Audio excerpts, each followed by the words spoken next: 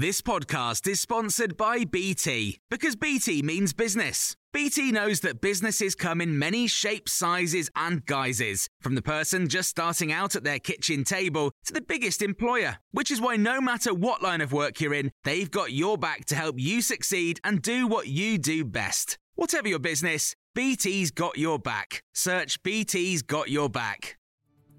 This is the Times briefing on Sunday, the 9th of January.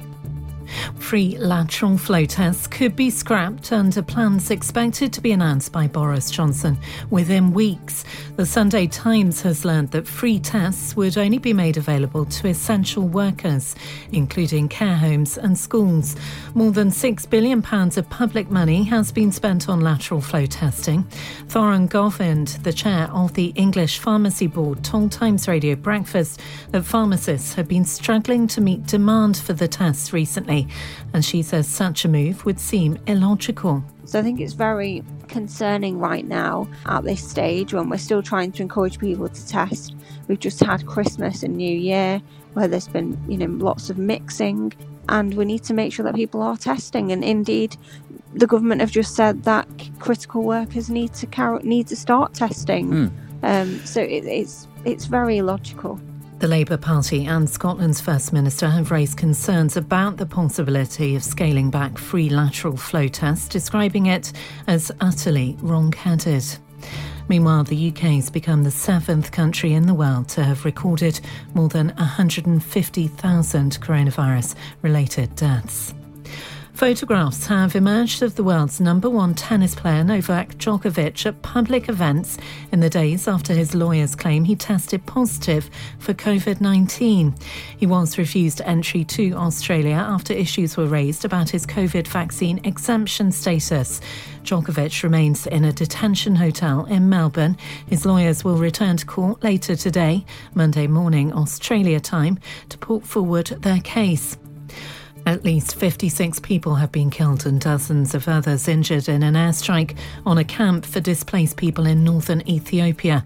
Aid workers have told the Reuters news agency it happened on Friday night in the Tigray region.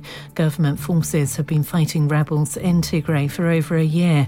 Fred Harter, the Times Ethiopia correspondent, says it's very difficult to independently verify details. Phone lines down, there's no internet. Journalists were allowed in for a brief time in the spring, around March, April, May, but access to the region has now been suspended again after the rebels retook much of it in June. So it's very hard to talk to people there and also verify information that comes out of it. The Duchess of Cambridge has marked her 40th birthday by releasing 3 portraits. The celebrated fashion photographer Paolo Roversi, famed for working with Naomi Campbell and Kate Moss, said the Duchess could bring hope to the whole world with her positive energy. You can hear more on these stories throughout the day on Times Radio. Normally, being a little extra might be a bit much, but not when it comes to healthcare. That's why United Healthcare's Health Protector Guard fixed indemnity insurance plans, underwritten by Golden Rule Insurance Company, supplement your primary plan so you manage out-of-pocket costs. Learn more at uh1.com.